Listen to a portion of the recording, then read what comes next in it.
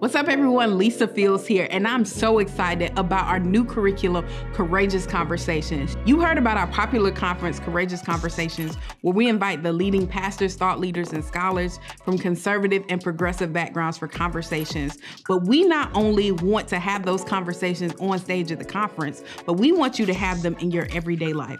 So we developed a curriculum for you to do just that. Courageous Conversations curriculum, the tools you need for the conversations in culture. You can get that today on Amazon or on our website at jude3project.org.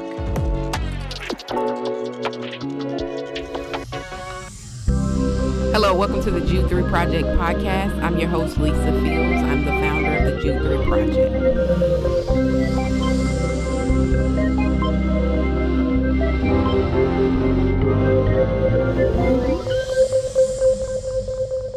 Well, thank you for watching another episode of the Jude 3 Project podcast. As always, I'm your host, Lisa Fields, the founder of the Jude 3 Project. And today I'm joined by Dr. Eric Redmond. Welcome, Dr. Redmond. Thank you, Lisa, for having me on the podcast. Glad to be here with you today. Thank you for joining us. And we're kind of in a series on why we should trust the Bible. You just heard last week from Sherelle Ducksworth, soon to be Dr. Sherelle Ducksworth, on kind of an overview of why we should trust the Bible. But we want to get into the different testaments. So we're going to start with the Old Testament with Dr. Redmond, and then we'll have the New Testament coming up in the next week, if it be the Lord's will. But before we get into that, Dr. Redmond, just tell our audience a little bit about yourself. So I am a professor at Moody Bible Institute in the Bible department. I love teaching the Bible and helping people understand how to read the scriptures. I'm also on staff at Calvary Memorial Church in Oak Park, Illinois, where I'm associate pastor of preaching and teaching. So my role there primarily is the pulpit and the classroom, but I also have pastoral care duties. My wife and I have been married 31 years, and we have 5 adult children. We live outside of the Chicago area, and we love serving young adults and really enjoy helping people see how Christ forms us in all parts of Scripture. Mm-hmm. No, that's amazing. Excited to have you on today to talk about this subject. Let's just dive right in. What do you think the biggest challenges to people trusting the reliability of the Old Testament? I think the greatest challenges there are twofold. One is in academics and one is in popular culture. And I would talk to them in reverse. In popular culture, we often hear people say, well, you can't trust the scriptures. They're just a bunch of myths. Nobody can believe those stories. And especially in the contemporary world, where many of the stories involve things that would cause our gag reflex or yuck factor to go off, like genocide and rape and polygamy and other things that are in the Old Testament that almost seem like they have approval or are ignored. Many say, I can't trust a book like that. Often, however, what I find is that when people say that, I say, have you read through the Old Testament? Because I think it's a different experience for someone to read through the Old Testament rather than accept someone's word that, oh, that book is false. The other issue academically is that since the 18th century, there's been what we call a scientific challenge to the scriptures. That's where we try to apply the concepts of scientific investigation to the scriptures, to the Old Testament, and say, we can't trust the miraculous. And much of this is the miraculous. If we can't explain things through naturalism, then we can't trust this. So there's no way there was a Red Sea crossing. There's no way there was manna dropping down from heaven. There's no way an axe head floated. There's no way these prophecies could have happened. So in popular culture, you have where people are saying, well, what we've heard basically is that we can't trust it. And there's some ugly things in there we're not sure what to do with. But in the academic culture, we're saying we're making a standard that the Bible was never supposed to meet. We want it to meet scientific verification, and that's not its intention. Mm-hmm. No, that's helpful in our framing of it. Can you talk a little bit about the canonization of the Old Testament? Uh, So can you speak to that a little bit? I'll speak to it a little bit.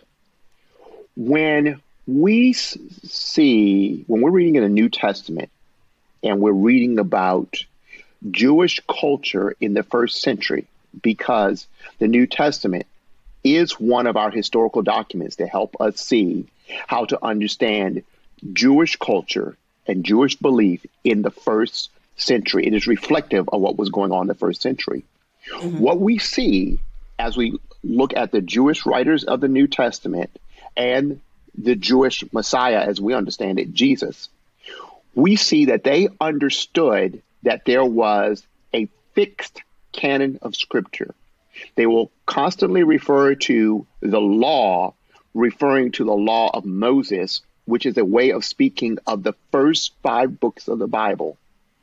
And they will refer to the prophets, which for the ancient Hebrews was a way of speaking of the books from Joshua right after Deuteronomy, right after the first 5 books, until the final book in the Old Testament, Malachi or Second Chronicles, depending upon how you arrange the Old Testament.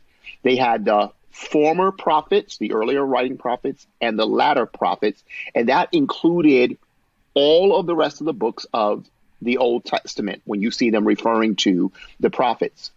Sometimes they refer to the Old Testament in 3 divisions. They were referred to it as law, Psalms, and prophets, but we know it was fixed there. So the question is, how did it become fixed? So the law, when we're reading in Scripture, we see places where Moses is said to have been writing the events that took place in the early history of the Old Testament and the conversations and dialogues that took place. Now, we know it's selective because we don't have all the conversations that he had in his bedroom or all the conversations that all the Israelites had as they were traveling. But we do have record of this is the book of Moses, or we saw Moses write this down, or we see Joshua writing, or people doing things according to the book of the law of Moses. It was recognized. So we see Moses putting together the books of Scripture as an eyewitness, the first 5 books in the Hebrew Bible. The book of Genesis, of course, would have had to have been passed to him by stories, which we know the ancient world did all the time, the stories of the patriarchs, Abraham, Isaac, and Jacob.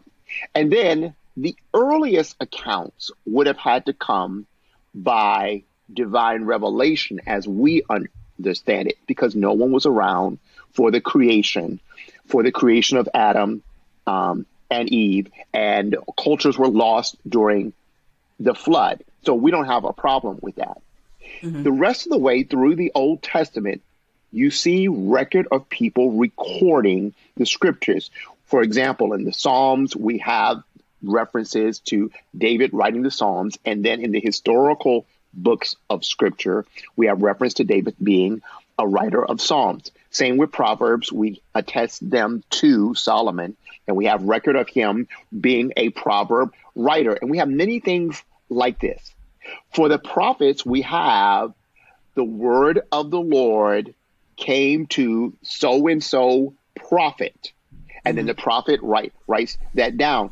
And so the Israelites collected these things as the very words of God speaking. And you can see that they reference Jeremiah in the book of Daniel. So in the book of Daniel, when they say the prophecy of Jeremiah is fulfilled, that means they've collected Jeremiah the prophet and held on to it as something that they considered the word of God. When they make earlier references to Isaiah or to Deuteronomy, or this happened in Joshua's day, or reading about Elijah, when Malachi says Elijah the prophet, he's making a reference to 1st and 2nd Kings. So they're holding on to a collection of stories here. We know they held those collections, those Psalms, those prophets, that legal writing through the time of the first century, because they make reference to it as the law and the prophets, or the law, the prophets, and the Psalms.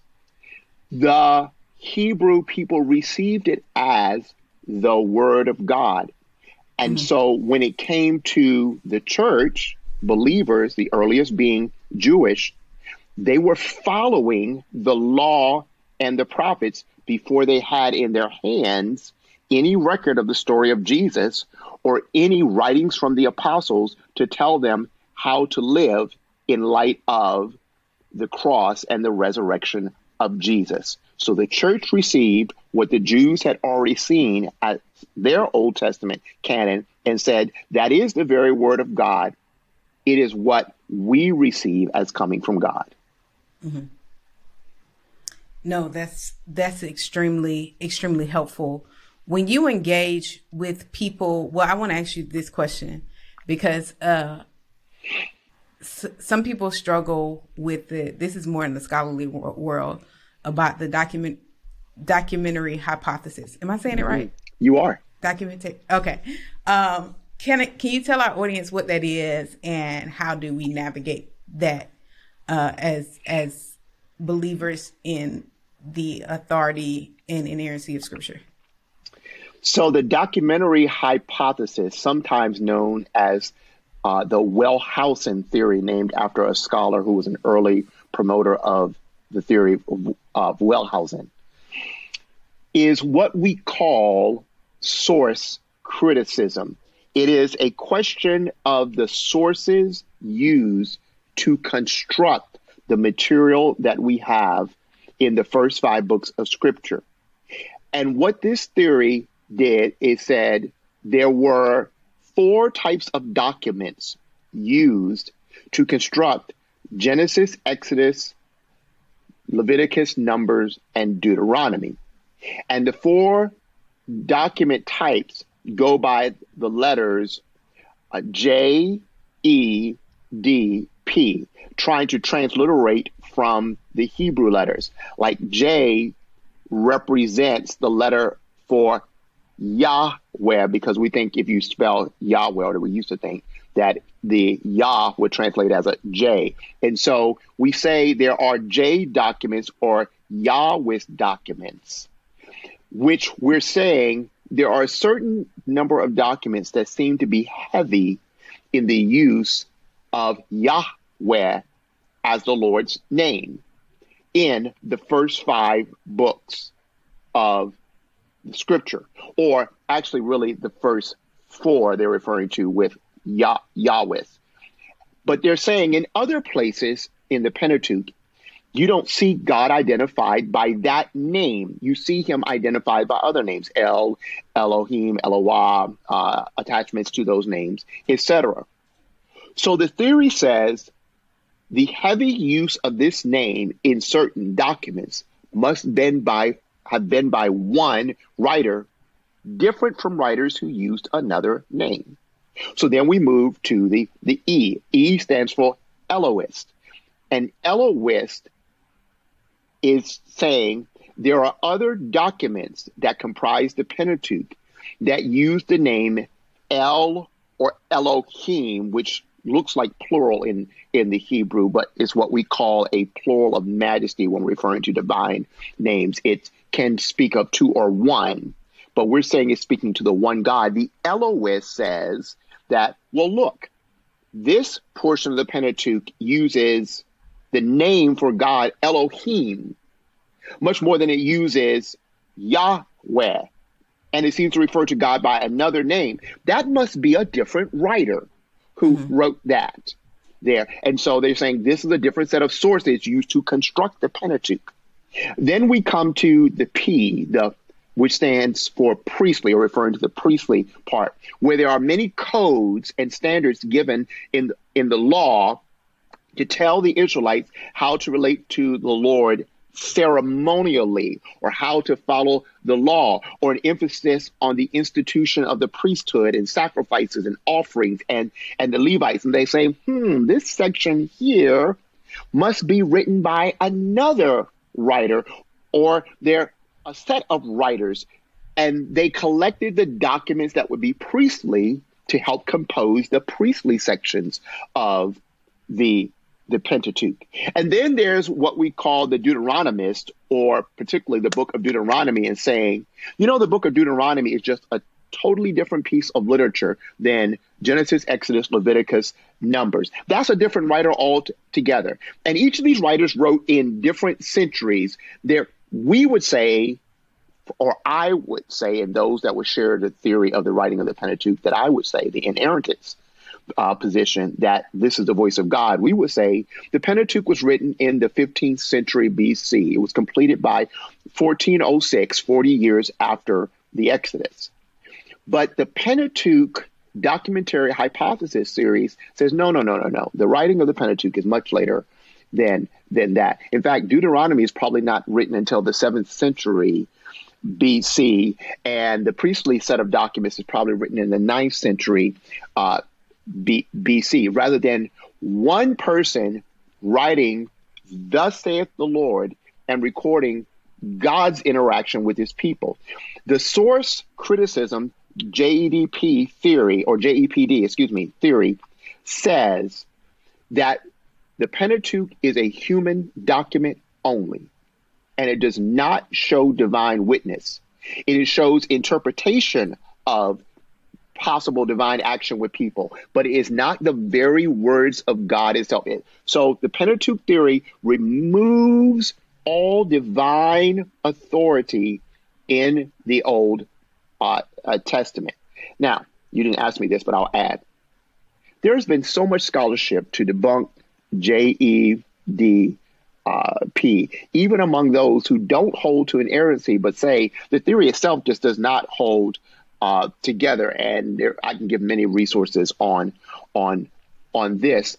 But the assumption is that one person could not have changed names or written about the history of Israel and include the priesthood and the changes in the name, and also recorded what happened in Deuteronomy as the experience of the second generation interacting with God after the failures in the wilderness for 40 years. And there's no reason to put those assumptions up front and automatically negate the possibility of one writer.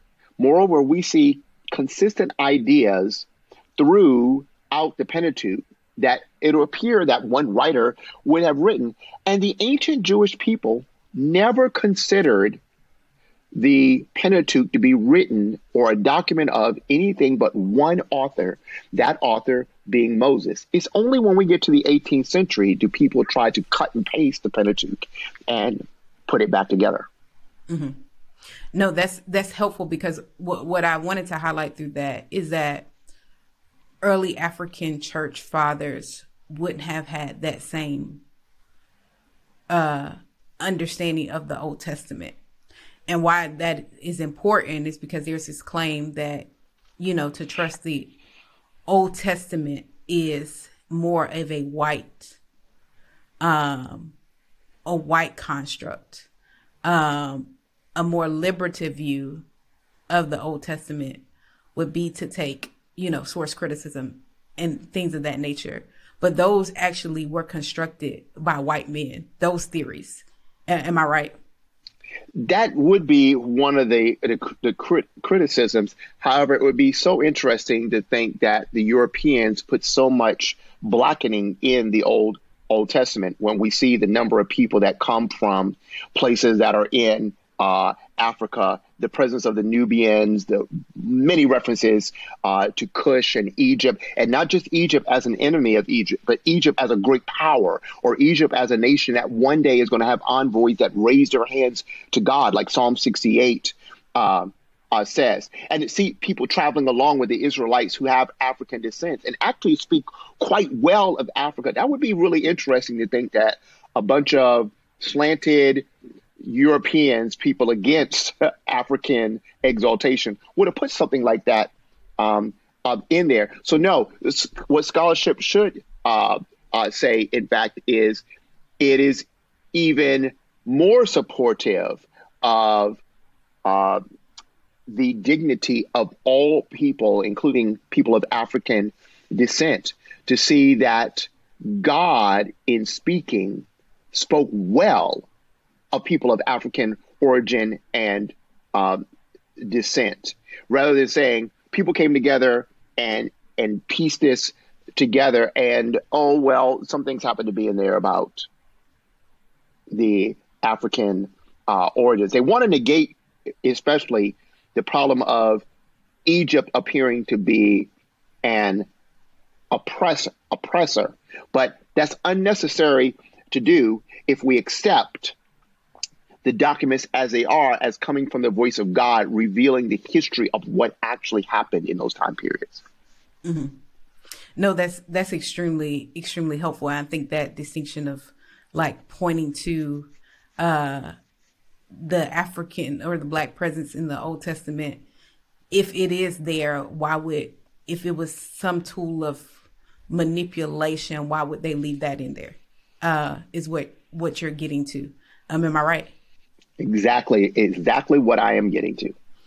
Yeah. And I want to explore that a little further when we talk about the later criticisms of the Bible, that these were levied from Europeans, Germans, and other Europeans in particular, because I do think that's important to highlight, because if the claim is that to believe in the trustworthiness or the inerrancy of Scripture is more of a white supremacist framework, we can also think about who constructed the deep criticisms for the Bible. Those were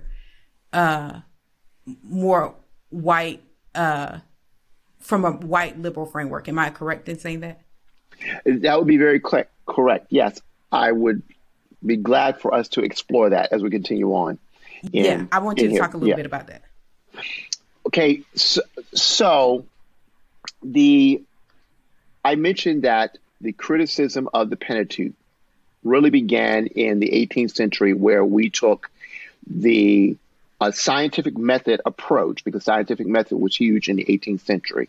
The scientific method approach to the Scripture, and as Scripture to meet a standard it was not intended to meet. Scripture does not claim to be a scientific document; it's always claimed to be a divine document, and that's how it was understood in the church for the most part, dating back, like you said, to the African fathers who would have been part of the early church, and even as I have said, for the ancient Hebrews, their document was received into the church. So the earliest critics in the 18th century largely were German. And Germans, so we're talking about people who we later think of as this is where Aryan supremacist origins were. It is actually the Germans who criticize the Scriptures and say, we can't find that to be a divine document. Now, part of that is the Hebrew Scriptures, because they would be totally against that and the Jewishness and thinking of a divine origin and the Hebrews as the people of God. So we've got to undercut the only history that tells us about that, and that would be the Hebrew Bible, what we call the Old Testament. Yeah. So they want to slice and dice and divide and get rid of the ability to say God has chosen the Hebrew people and God has spoken in history. When you remove that, man has all authority because there's no authority above him. So for those who now would say that, well, the Old Testament allows for white supremacy in the way that it was made. One, they're not understanding the origin of who made the criticisms originally of the Pentateuch, but also they're making a matter of interpretation. Our forefathers in the African American community understood this. This is why when slave masters, early American form of white supremacy, tried to use the Scriptures to oppress African Americans, they read through Exodus story and other places and said, those guys are reading that incorrectly. And that certainly is not the intent of the Scripture. The intent of the Scripture is to provide freedom and liberty, and to support the dignity and the uplifting, and to look for justice in here, many references to justice and the care of the poor, etc. So it was not a document that was intended to support white supremacy. It's just that some people took their selective places and utilized it as a tool for white supremacy. The same way that people can misread a First or Second Amendment for the Constitution of the United States and have a wrong idea about what freedom of speech means, or use it to have a wrong idea of what it means that we have the right to bear arms. You can easily take the very words and try to make them say what you want to say and make the theory that is against the intention that is going on. The same thing with the scriptures. The earlier and later white supremacists are using an interpretation to say this is what the scriptures were for, where the scriptures themselves never give witness to such a thing. Yeah. So that's really interesting that when we see, like, take for instance the Slave Bible, which a more, I guess, conservative white supremacists. So I want to delineate between white supremacy and understanding there could be progressive forms of white supremacy and conservative forms of white supremacy. So a conservative form of white supremacy would take certain passages out that are liberative and construct a Slave Bible. So that's the more conservative white supremacists. What you're articulating is the more liberal white supremacists say, let's take the divine nature out of scripture so that the Jewish history will be stripped from it. Am I correct? If we take that out, the presence of Jewish history will not have the potency because it's not connected to the divine, which would undercut what they wanted to do in their communities during that time. Is that a correct articulation? I love your analogy here. This is like talking about the liberal white races versus the conservative white races in modern culture here, whereas there are, liberals of European descent who think they're not racist because they're very progressive in here and they struggle with a lot of the same supremacist or whiteness ideas that the conservatives do. Their application of it just is not as cruel. Mm-hmm. So I would say, yes, your analogy is very good there, that we are looking at people who want to make a slave Bible and have complete oppression because of people of African descent. We want to keep them enslaved versus those who just want to take away the authority of scripture altogether so that man can be at the pinnacle of society and have no accountability to anything above, no future judgment coming, completely autonomous to do as humankind feels. Yes. And I think that's a really helpful distinction for people who are suffering with the authority of scripture, because sometimes I said this in the episode I did with Sherelle, but trauma, bitterness, and resentment don't allow us to see truth clearly. And oftentimes in our frustration with our church experience, we move to deconstruction. When we move to deconstruction, if we haven't let the Lord process our hurts, we will just trade one supremacist view of scripture for another because we haven't been thinking through how our heart has not been healed from the traumatic experiences that we've had. And those traumas hinder our ability to see truth clearly. I always say, when bitterness takes root in your heart, truth gets distorted in your mind. And so what I want our audience to think through is that, in your maybe deconstruction process and you're thinking about throwing away the Bible, I always say to young people, if you're going to throw away the Bible, if they only wanted you to read certain passages to begin with, and they never wanted you to read the whole text, you're actually doing what white supremacists wanted you to do on the conservative side. But similarly, if you throw away the text and strip the divine nature from it, you're also doing what white supremacists on the liberal side wanted you to do. A healed version, when we look at the text, gets to see the messiness of scripture, and sees the complexities of it, but is able to see that Christ is at the center of it all. And I just want to communicate that because I think that's important, because I see so many people trading one thing for another, and it still doesn't lead to the liberation and transformation and the salvation that they're looking for. I think that you landed on an important point about our hearts and our past and trauma and bitterness and pain, and its role in shaping how we approach and trust the documents we see in Scripture, because we are saying my experience with Christians, my experience with the church is determinant of how I am reading the Scriptures, which does put a lot on we who are stewards of the Word of God and of the Christian life. But it is a saying, my pain can get in the way. There's no way I'm going to accept a story of a David and Bathsheba because of the pain that I have with related issues. Just that sort of thing clouds our reading. But as you've noted, what we're really doing is we're substituting in here a philosophy like the white supremacists use, where what we need to do is receive Scripture as a document that's trustworthy and figure out, one, how do we address our issues of pain? And two, what are we supposed to get from the analogous, painful passages of Scripture that make me say, I'm not certain about this book. It hasn't transformed the lives of people I dealt with in the past. Mm-hmm.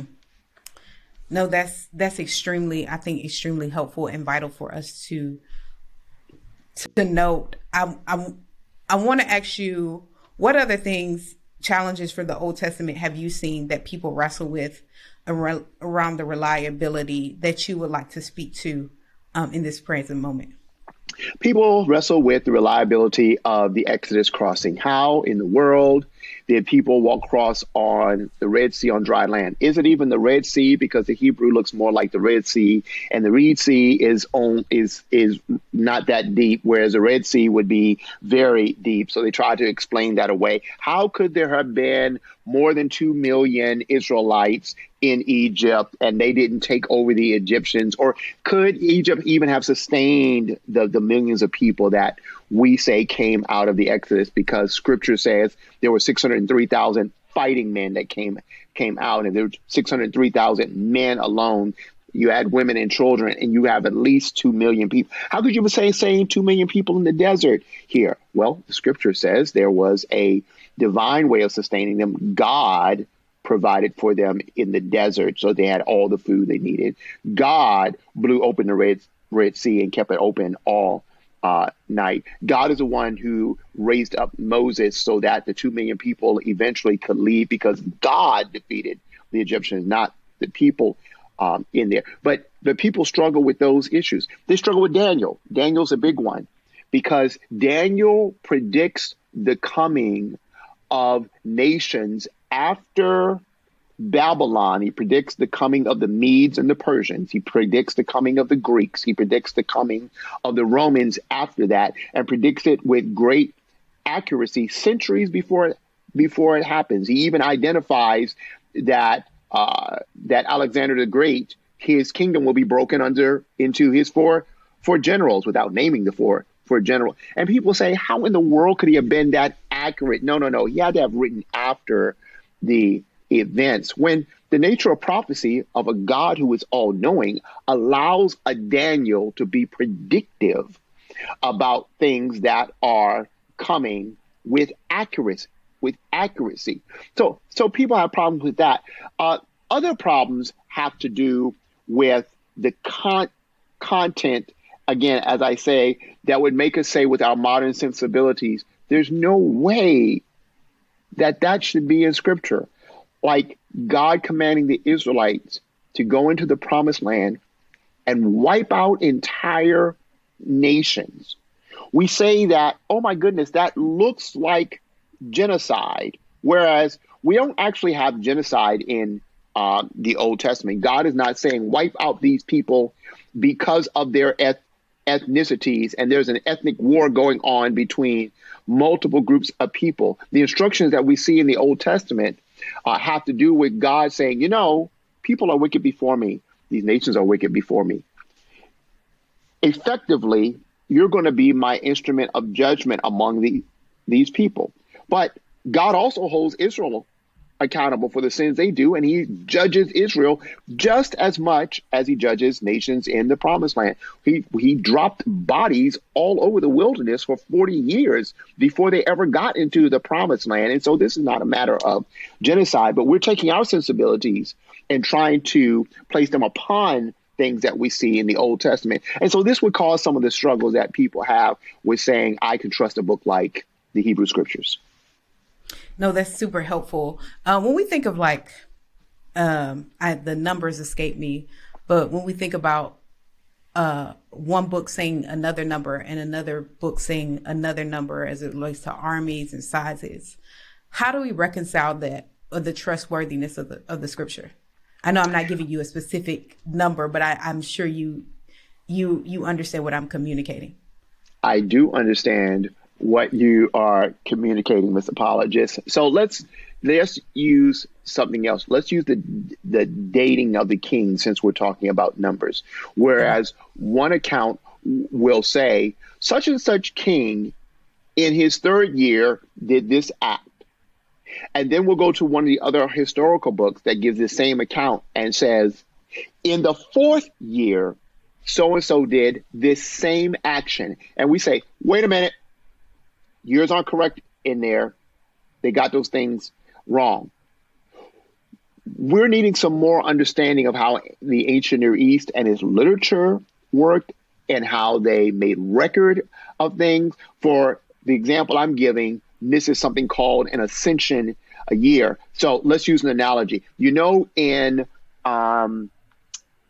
South Korea, in North Korea, South Korea, I think it was South Korea, they just decided that in 2023, they're going to account birthdays the same way the rest of the world accounts.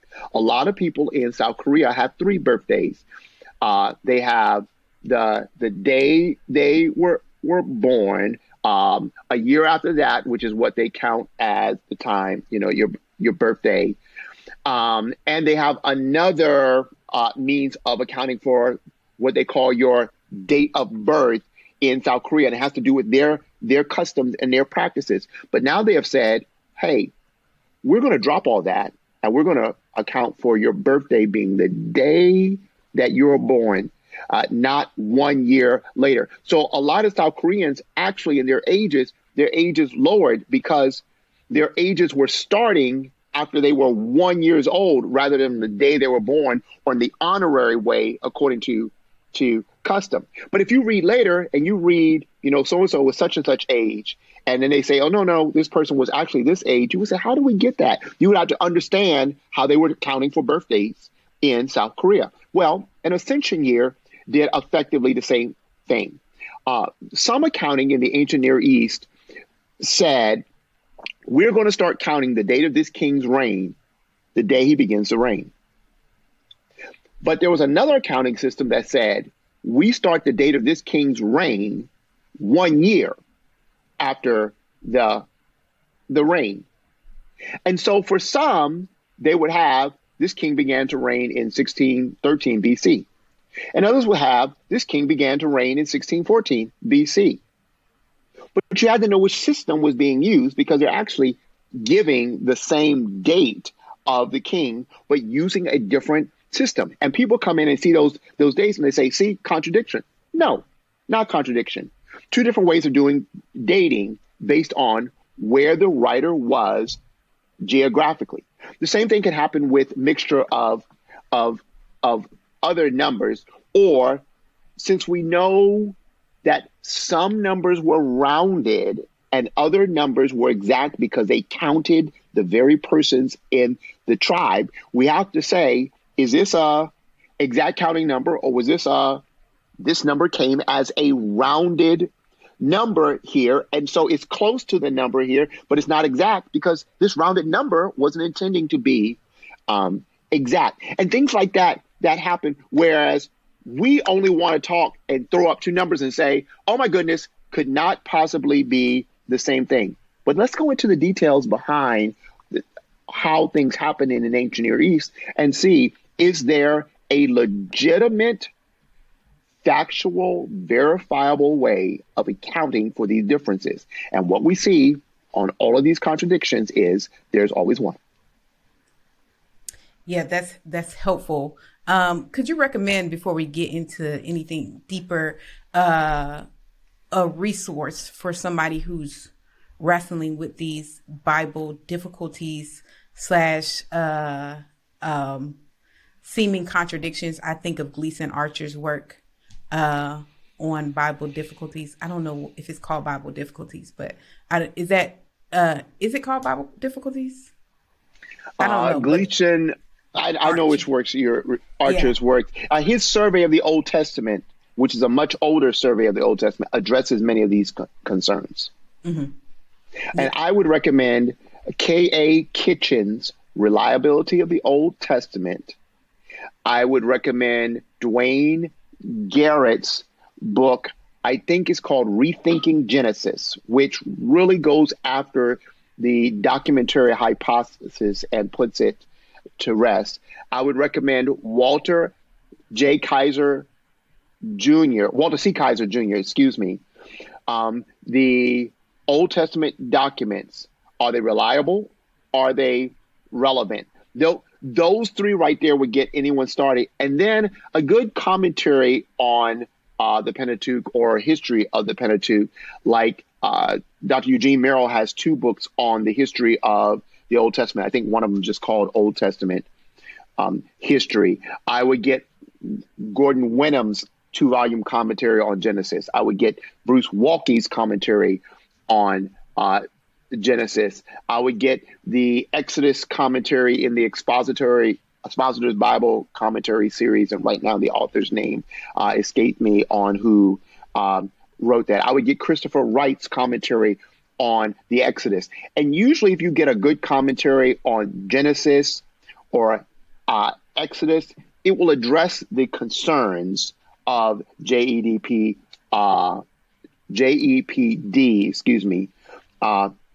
theory. And some of the other ones can be addressed by relevant commentaries addressing those areas. Again, Eugene Merrill has one on Deuteronomy.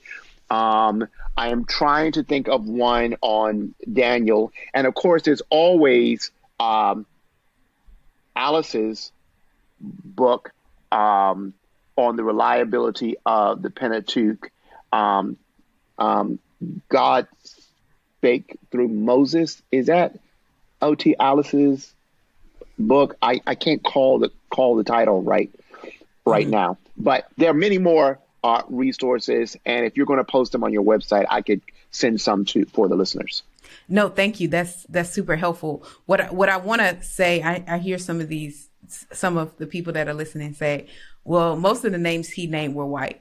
If you go to on the other side of the argument, those who pull from a more progressive view, or a view that would have some criticisms of the authority of Scripture, their sources are going to be white too. So I want to make that claim, because you're going to be like, oh, this is a white, and then you're going to go over there and one of the things I remember, when I first got introduced to New Testament criticism, our textbook in undergrad was Bart Ehrman, Intro to New Testament. And that threw me for a loop, because I didn't know who Bart Ehrman was. I had never heard these criticisms. I'm just a PK that grew up in church, believed the Bible, just took it. Sunday school was everything they taught me was right, never questioned it. When I first got exposed to Bart Ehrman, it blew my mind. I was so confused. I didn't know what was going on. He really sought through his textbook to undermine the authority of Scripture. I said that to say a lot of people use Bart as a source to undercut the reliability of the Bible. Bart is also a white man. So I just want to share that as well, to provide some balance, because I know some people in our audience don't want to hear things if they aren't written by Black people. However, on both sides of the argument, most people, Black, that are going to be sourcing in a more progressive space are going to be sourcing white people for their foundation for biblical and textual criticism, just because we don't have enough Black people that have wrote in that area. So they have to go to white scholars for that framework. Now they'll build upon that, but the framework, I think about James Cone, is pulling from more progressive leaning scholars on the Old and New Testament, but those scholars are white. And so on the opposite end, Dr. Redmond, who's going to fall more in line with more of a theological conservative position, is going to be pulling also from white sources, not because, we're trying to be whitewashed, but because there are really no other people who've written on it. There've just not been enough Black people who've written on it to pull from. And so I just want to give that balance to help you see when you're constructing an argument that you have to pull from a white source on the left or the right. Lisa, I could not have said it better. I totally agree with you, because the issue is not who wrote this in terms of ethnicity. We're asking the question, do we have valid arguments? And those who build the other arguments against this are going to build from similar sources here.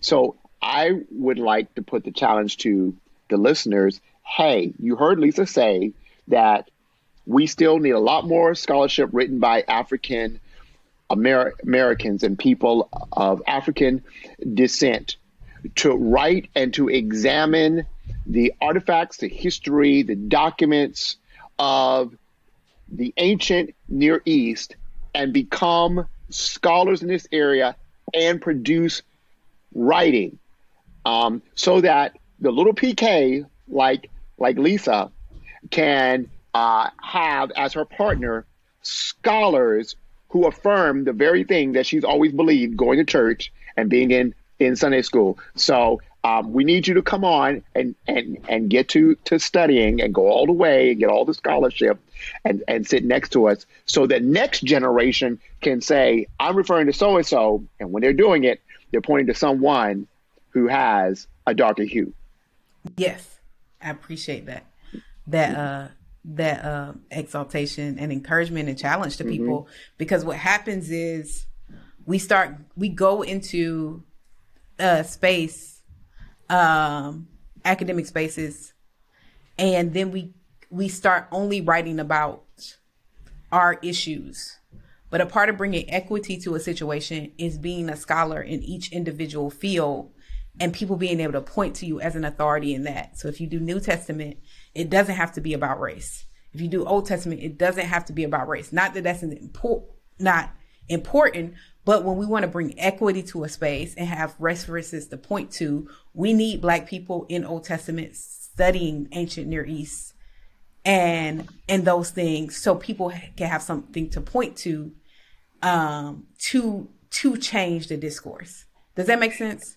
It does, Lisa. And on your point there, to make clear to your listeners here, we really need you in 4 disciplines to come join many. We need Old Testament, New Testament, historical theology, and systematic theology. The Black church leads the way when it comes to scholarship on preaching and pastoral stuff, because church is our thing. That's us. And we are going to have scholarship in preaching and pastoral studies and related, because that's where we've always been accepted and been received. And no one could say, you don't know what you're talking about when it comes to preaching and church, because that's us.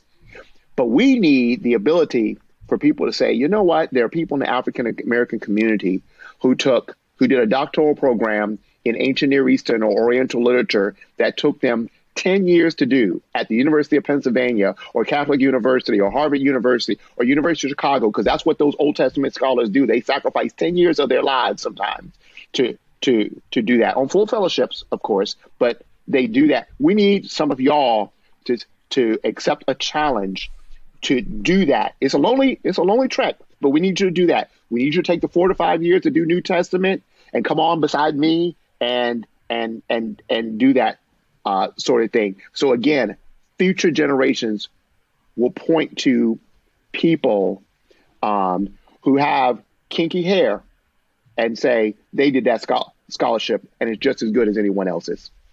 Yes, I love that. Well, before we close, we want to talk about the commentary that you wrote on Judges and Ruth, right? Commentary on Judges and Ruth. Yes. And let me tell our audience a little bit about that. So, first thing, commentaries are of 3 types: intermediate, beginners, and advanced. This is somewhere between a beginner and an intermediate commentary. It's made so that if you're in college, you would enjoy this. If you're in Sunday school, you would enjoy this. This is not for all the scholarly questions that we were trying to discuss earlier in the Pentateuch. This commentary on Judges and Ruth, Christ-centered exposition of Judges and Ruth, is intended to help you see how the Old Testament scriptures speak to your contemporary life and how God is using that to form Christ in you. So what I'm saying is, in this commentary series, Judges and Ruth are relevant to every area of your life, and the issues they speak to are things we talk to. So I'm going to give one here to tease everybody. When you get to Judges 21, we've come off a war between the tribes of Israel and Benjamin. And Benjamin is almost decimated. But certainly what has happened in the war is that there are not enough women left in the tribe of Benjamin for Benjamin to continue. So we need to get wives from somewhere. But if you're in Israel, you're not supposed to marry outside of Israel. But here's what the rest of the tribes say. This is the opening statement in Judges 21, repeated 2 more times. No one in Israel shall give their daughter to marry anyone in Benjamin. Now, we read that and we read the story of how they wrestle with this and are trying to make sure Benjamin doesn't die off, but they need solutions to find them wives. But they come back and say, but nobody in Israel will marry anyone from Benjamin. That cannot be the solution. And they go on and say this again. And I explain how to get to this in the commentary. What this is really getting at is this. We, one large group ethnicity, are never going to let our daughters marry them. You know, that sounds like something out of African American life. There's no way we, majority culture, want our daughters to marry them, the trophy wife from slavery, and the way people even now feel about their daughters. I always ask a young brother when he starts dating someone that is of the majority culture, I say, have you met the parents? Have you met the grandparents? Do they approve? Because normally they don't like you touching their daughter. Do you know scripture addressed that issue back in the 14th century BC? And if people had understood that that's what was getting at, we could have cut through that and said, dear slave master, you're absolutely wrong. Dear white supremacist, you're absolutely wrong. What I'm saying is every chapter in Judges, every chapter in Ruth is just as practical, but we have to understand how to read it. That's what we're doing in this commentary. Yes, that's available on Amazon. It's available on Amazon, Barnes & Noble, Target, Walmart, Broadman, Holman is the publisher. Awesome. Well, thank you for that. One last question I want to ask you, because this is one that the church struggles with. How do you interpret the Old Testament in light of the New?